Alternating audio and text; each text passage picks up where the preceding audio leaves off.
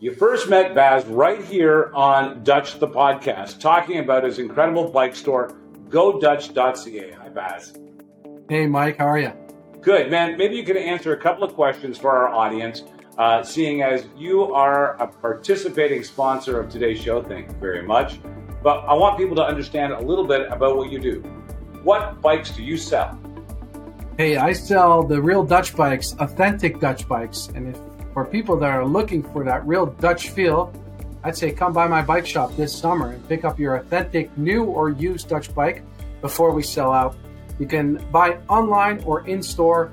Online would be www.godutch.ca. Awesome commuter bikes. If you are looking for a long-lasting, quality-built bike right from the Netherlands, GoDutch.ca is the place to go. GoDutch.ca. Thanks, Baz. Thanks, Mike.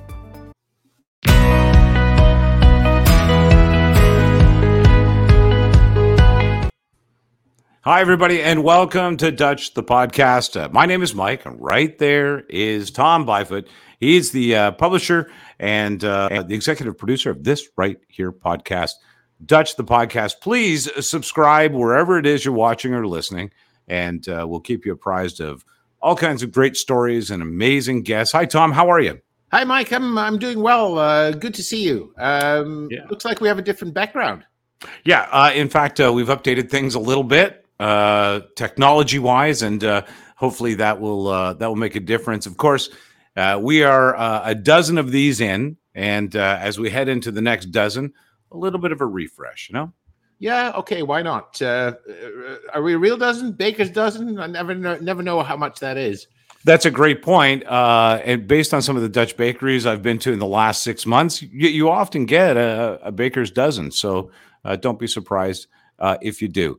Tom, you know, one of the things that has happened with this series is you've lined up some amazing guests over the last number of weeks.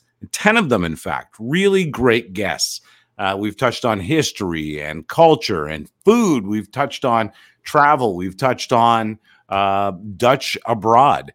So many different topics with some great guests. One of the guests I think that we've neglected to touch on is a real leader in the Dutch community here in Canada and in North America at large. And that, frankly, is you, Tom Byfoot. So today we're going to have a little chat with you about you, if you don't mind. No, that's a great accolade. Thanks, Mike. Really appreciate it. Sure, we can talk about stuff that I do. I guess I've always been really trying to get guests on the show, but we can take a break for 1 week. I do appreciate it because I think that it gives a little bit of insight into a few things. One, immigration.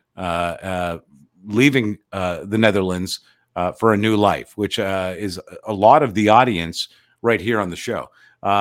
Secondarily, you really are in touch with your roots and presenting them to the community here. That makes you almost an overqualified guest. But let's do this if you don't mind. Sure. Before we get to anything else, I should tell you, you can always reach out to us here on Dutch the Media. Please go to DutchTheMedia.com to do that. And just to add a little bit of legitimacy, Tom, to this whole discussion today, I should point out that you are, in fact, an author hiding in plain sight, Tom Byfoot, available at DutchTheMedia.com. Absolutely. Yeah. And maybe we'll talk about some of the things that that I discussed in the book, that I write about in the book, because it's all related. The whole book is related to the Dutch in North America. So when I write for the magazine, I often write about places in the Netherlands, but I also generally try to find some topics for each issue that cover the Dutch settlements in North America. So over the years, I've written a good many stories, visited places with Dutch roots, talked to people, highlighted people with Dutch roots that live right here in Canada and the United States. And I brought all those together in that one book, Hiding in Plain Sight, which basically says what the title basically says what I'm trying to cover in the book. There are so many Dutch people or people of Dutch descent in North America, 1 million in Canada. We talked about that with Elizabeth Whitmer in their previous episode. Mm-hmm. 5 million in the US. We visited Pella, Iowa. We talked to Jeff Keysbury of Indo-Dutch descent in California, where there's a huge Indo-Dutch community and also large Dutch community. And it just fascinates me what brought people to pick up their bags and move across the ocean and settle right here in Canada and the United States. Begs the question, Tom. You had a life. You were a full-grown man in the Netherlands. What brought you to Canada? Why did you decide to make the move? Well, that's a very personal thing, really, for a lot of people. I have to face it. A lot of people that came over in the 1840s to the 1950s came under whole different circumstances than I came. I had it relatively easy. We had already visited Canada several times. And one of the main reasons that we moved as a family, I moved with my wife and my, at the time, 1-year-old daughter, Adina, who is now 26. We had been on vacation in Canada and we just loved the country. We loved the people. And we said to each other, I wonder what it'd be like to live there. Do you think we could? Wow. And then Wow. we got in touch with the Canadian Embassy in the Netherlands. Is this possible? I said, yeah, we're an immigration country. We have specific programs that you can follow to come in. So I applied for immigration to Canada as a skilled worker, as it was called. Mm-hmm. They have a point system. You get certain numbers of points for your educational background, your skill level, your language ability, etc. And if you hit the minimum, in principle, you're welcome to come.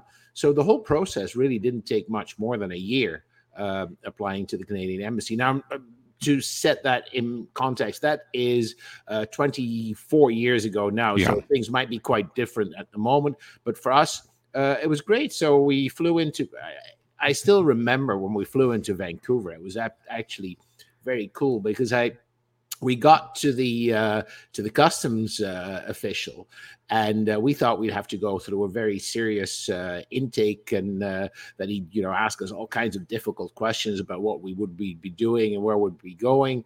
So he asked me. He said to us, hey, what brings you to Canada? What are you planning to do? And I said, I'm going to be looking for a job, implying that I was going to be working very hard and being a great asset to Canadian society. And he looked at me and he said, sir, you're coming to Canada to live. Welcome to Canada. And I thought that was such a neat welcome to the, the Canadian community. Wow, that is a fantastic welcome. And so you landed in Vancouver. That's correct. Yeah. And did you begin life in Canada in Vancouver? Because I know that you've certainly changed provinces since then. Yeah, no, we moved to Ontario in 2013. British Columbia is a wonderful province. And yes, we did begin life straight away. The weather was glorious. It was March, but still the weather was good. And we went for a long walk on that first day there, a long walk along the seawall along Stanley Park. For those of our listeners who know Vancouver, it's a beautiful part of the world. It is, and, we got that sense, even though we didn't know what the future would bring. I didn't have a job lined up. We didn't know where we'd live. We got to stay with an acquaintance of my dad's who lived in Vancouver for 2 or 3 days while we found a place to rent. Well, you got to do a number of things. So one of the very first things we did, we brought some money over. Of course, we'd sold our house in Holland, which is, again, something that's quite different from what the immigrants in the 1950s or the 1940s could do. Yeah. So we had some spare cash. I went out, bought a clapped out old Chevy Corsica, loaded the baby in a car seat in the back, and we drove across the Coast Mountain Range into the Okanagan Valley in British Columbia, and rented for, I remember it vividly, $500 a month. We rented a small suite in a mom-pop motel. One of those ones with outdoor corridors and picnic tables in the middle. And I started looking for work. And I was very fortunate indeed, in that I found a job at relatively short notice within a few weeks.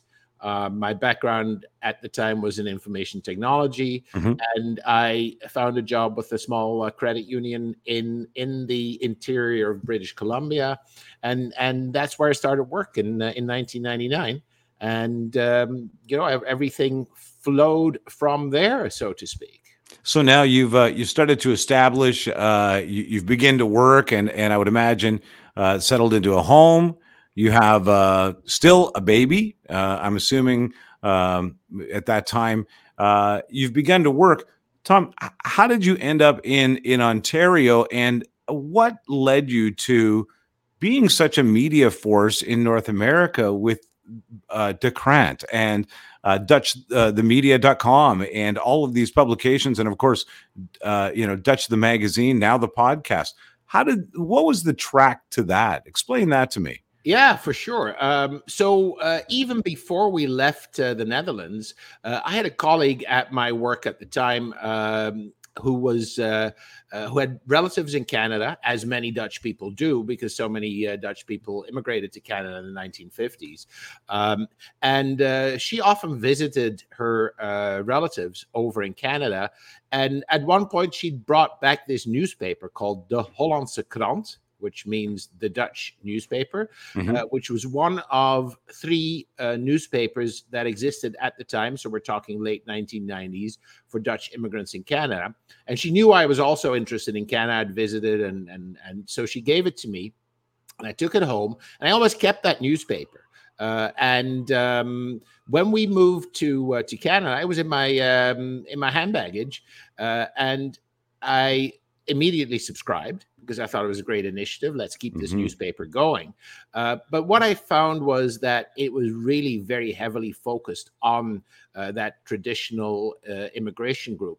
And I found that it was a little lacking in interesting content for the younger immigrants. So quite a few people were coming from the Netherlands to Canada in those days, not in the thousands like it used to be in the 50s, but in the hundreds.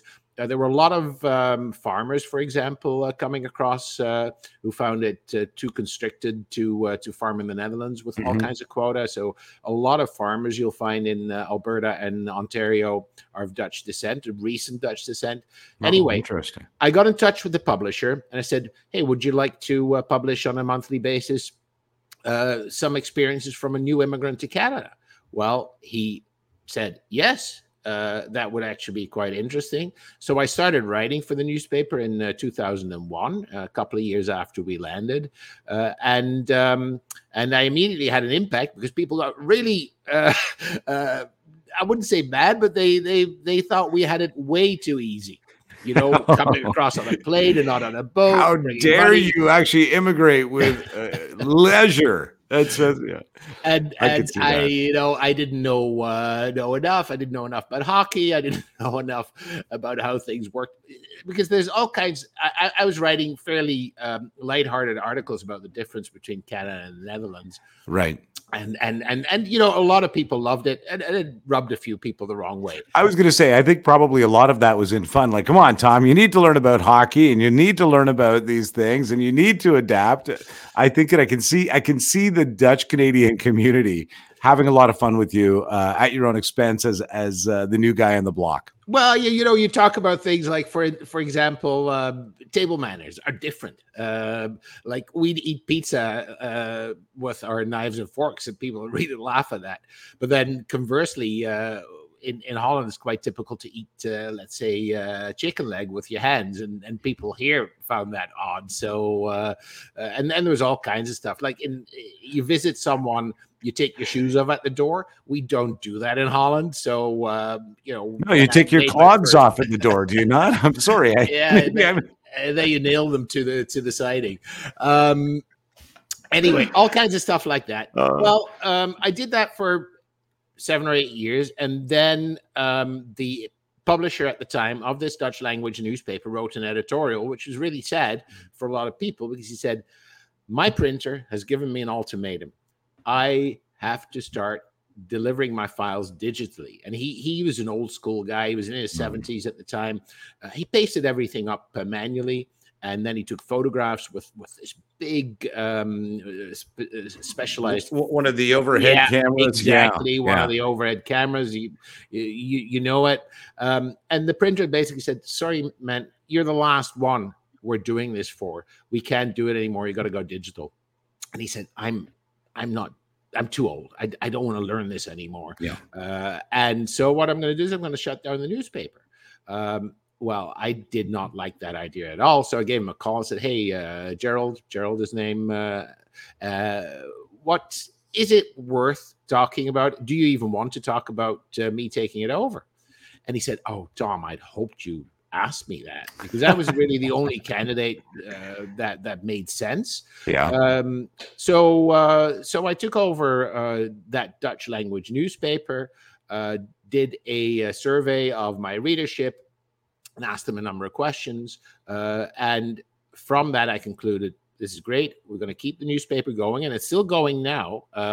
So I started publishing it in 2008, and we're into 2023. Wow. It's been going for a while. It's still coming out in Dutch every month. Wow. But I also discovered that there were a lot of people very interested in that Dutch background, but who did not read Dutch or read it very easily. So I'm talking about either people who came here when they were very young kids, or who were born here out of Dutch parents, understand the language a little, but still have difficulty reading it. So I said, we got to do something in English. Well, the big discussion then starts is, do I slip some English language pages into my Dutch language newspaper, which one of my competitors at the time did? Or do you, I didn't want to do that. I wanted to put something completely in the English language and also give it a slightly different feel to the newspaper. Whereas the newspaper is still focused to a certain extent on news from the Netherlands, also on memories, looking back, nostalgia. I also wanted to make something more modern, full color, glossy, nice photographs, and to cover topics that were less rooted in that pure immigration experience, step away from the hard news from the Netherlands, because really most second and third generation Dutch descendants don't really care what's going on in politics back in the old Or you had sort of entered an era where accessibility to that information was exactly there. Yeah, exactly. For the people who want it, it's there. They can get it online. Yeah. Well, especially those days. That was before most of the publications threw paywalls up. But still, if you're willing to pay for it, you can get your news from the Netherlands quite easily on the internet.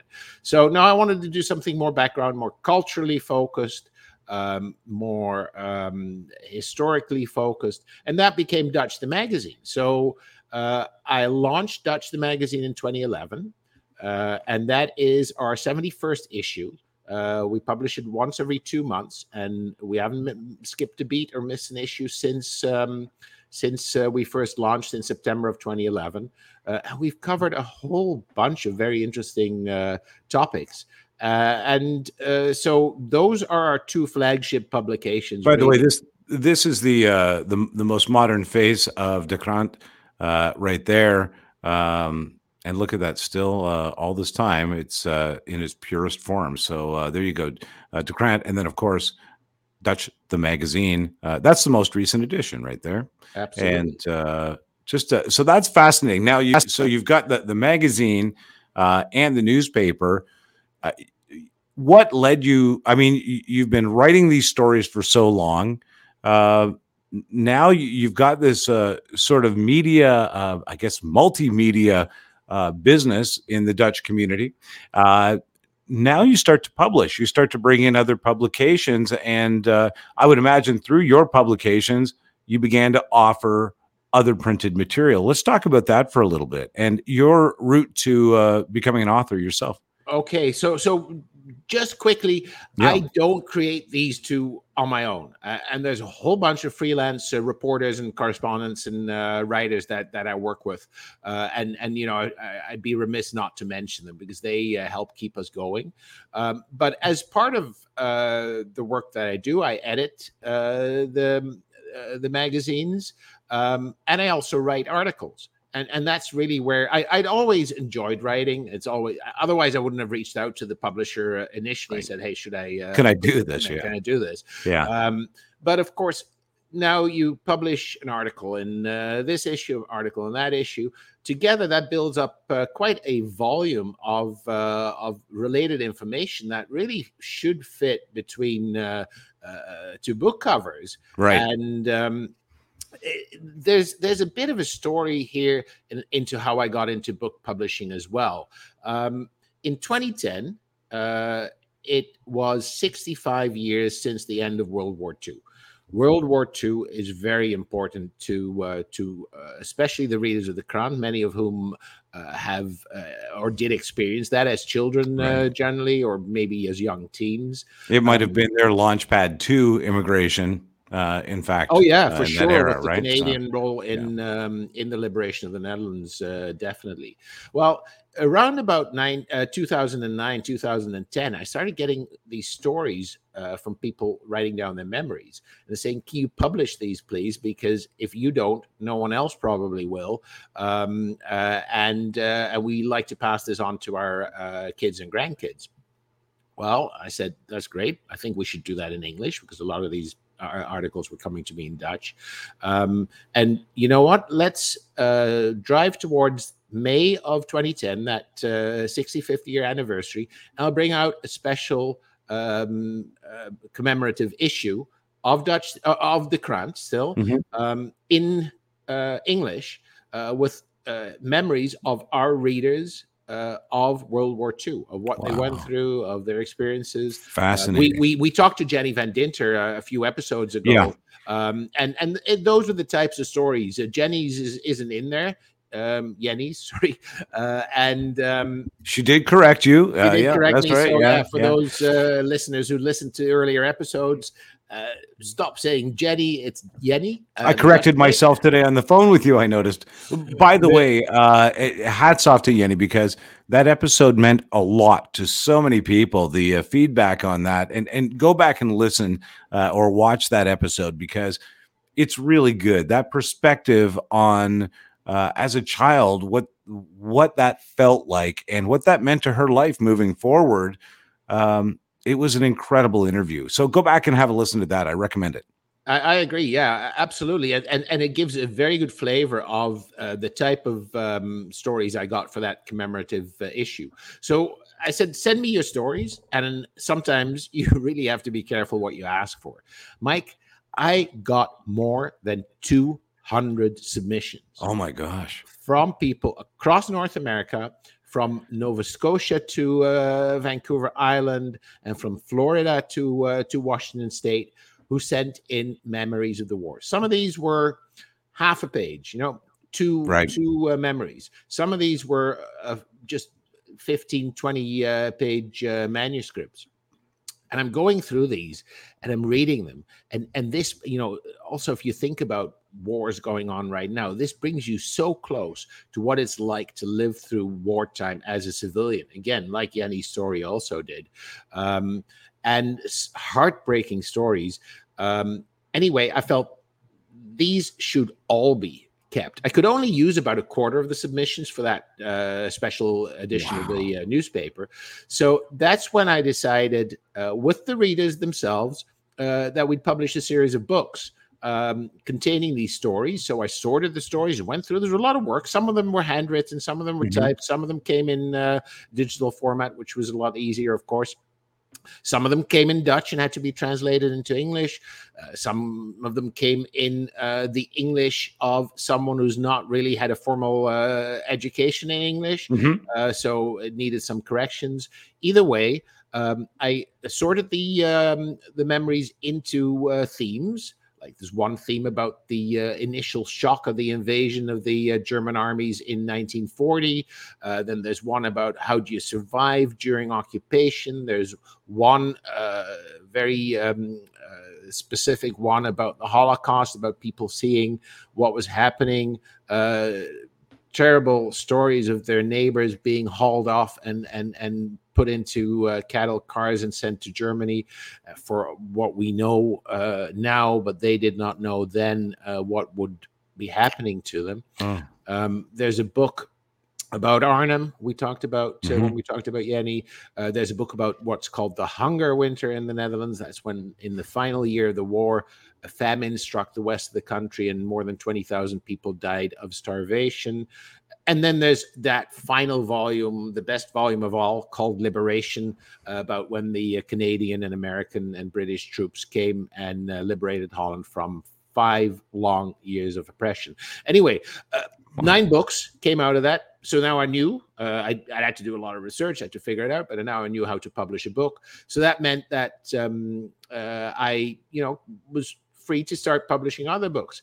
An interesting side to that was when I got an email from a fellow in Holland, Michigan, one of those Dutch towns. Okay. He was a professor of English at Calvin College. I think it's Calvin University now, but Calvin, traditionally Dutch Reformed college in Grand Rapids. I said Holland. I meant Grand Rapids. They're close together, and they're basically the same or interchangeable. Synonymous town. Let's not tell that to them. So if you're listening from Holland or Grand Rapids, sorry, but Our Calvin apologies. College is, of course, in Grand Rapids. Okay. And he translated 2 books by an author called Hilke Speerstra. Hilke writes in a language called Frisian. Frisian is a Germanic language spoken in the northern part of the Netherlands. It's a separate language with its own history, its own literature. It's spoken by about 500,000 people. And it's the closest language to English of all languages in the world. So there's a lot of commonalities. Anyway. Very interesting. And something I thought I might get in touch with him and see if he'd be willing to join us on one of the podcasts. Well, that sounds great. Yeah. About that. So that's maybe in the works. Anyway, I published 2 books by Hilke. One is about immigration. It's called Cruel Paradise. And its subtitle contains the word bittersweet, which really is a very good description of what a lot of immigrants went through. And the other one is a great work of what I would call creative nonfiction, a story about someone who immigrates to the United States in the 1910s, and then follows his life. His life ends up on Juno Beach during D-Day. Then he makes his way through Europe. There's a very interesting plot twist where he meets an old neighbor in very specific circumstances, and it's a wonderful read. It's called The Comfort Bird, and it's also available, of course, on Dutch the Media, as is Cruel Paradise, as is the wartime series, as everything else. Everything related to our publications are available from Dutch the Magazine.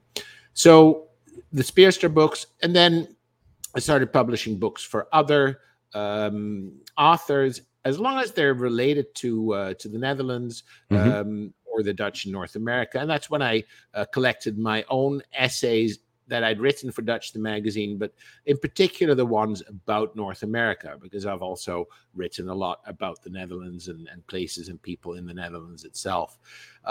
So really, in a nutshell, that's where we landed until you talked me into doing podcasts. And you know what? Interesting that you bring up the podcast, because you've done with podcasting what really should happen with podcasting. You dive deeper on stories that are of interest to people already. As we talk about it, and you said, Frisian is the closest thing to English. I realize we had an episode that was medical related. That's very important to some people with a Dutch heritage, genealogy in the Netherlands. And with this podcast, looking forward, what do you think happens? Do we go into outer space with this podcast, or over the next couple of years, what do you envision doing with the podcast? Very good question, Mike. I like what we're doing. I think we're getting good uptake for a starting podcast. I mean, if I look at the numbers, I would like to bring on as many as possible guests that have an interesting story to tell that's related to their Dutch heritage, or not necessarily their Dutch heritage, but somehow to the Dutch in North America. We spoke to the director of Visit Pella in Pella, Iowa. She's not of Dutch heritage, but she works for a Dutch town that has a lot of Dutch connections. We were very fortunate. I'm glad you mentioned the medical episode about the PLN heart disease. We spoke to a gentleman called Jansen, which Dutch people realize is a Dutch last name, who is of Dutch heritage, but who was also a medical doctor. So we had a lot of knowledge about the topic we were talking about. So I think there is scope for many years of Dutch the podcast, and there are guests all over this continent, and we can connect with guests even back in the Netherlands. We haven't done that yet, but there's no reason why we shouldn't, to talk about topics that are of interest to people. And I think, when I started the magazine, and this should be my mantra for the podcast, I started the magazine and I said, I want to have a magazine that I would like to read myself. It's got to have interest to me, because if it doesn't interest me, if it becomes a chore, then the readers will pick up on that. Yeah, and I entirely. And I guess that's the same with the podcast. So I think what I'll continue to do is reach out to people who I think are interesting and who I'd love to talk to and hear their stories, and then share them with a wider audience. By the way, if you have somebody in mind, do reach out to us, dutchthemedia.com. I put that up there because there's a great forum where you can even communicate to us what your thoughts are. But sometimes these stories come from you. And in the future, I hope that they do. Certainly, I have learned so much and had such a great experience with this podcast at this point, Tom. I have to say thank you. I have to congratulate you, Mike, because when I spoke about Frisian, you immediately picked up on that PLN mutation, which originates in Friesland. So you've clearly... I've made a commitment to learn, Tom. That's fantastic. Well, listen, I want to say thank you very much to you.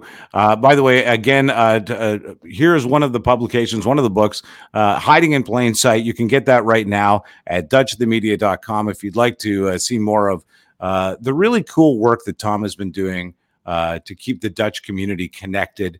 It certainly has been a joy doing it here. Tom, thanks very much. Subscribe to the show, friends, and we'll catch you next time. Thanks, Tom. See you later, Mike. Bye.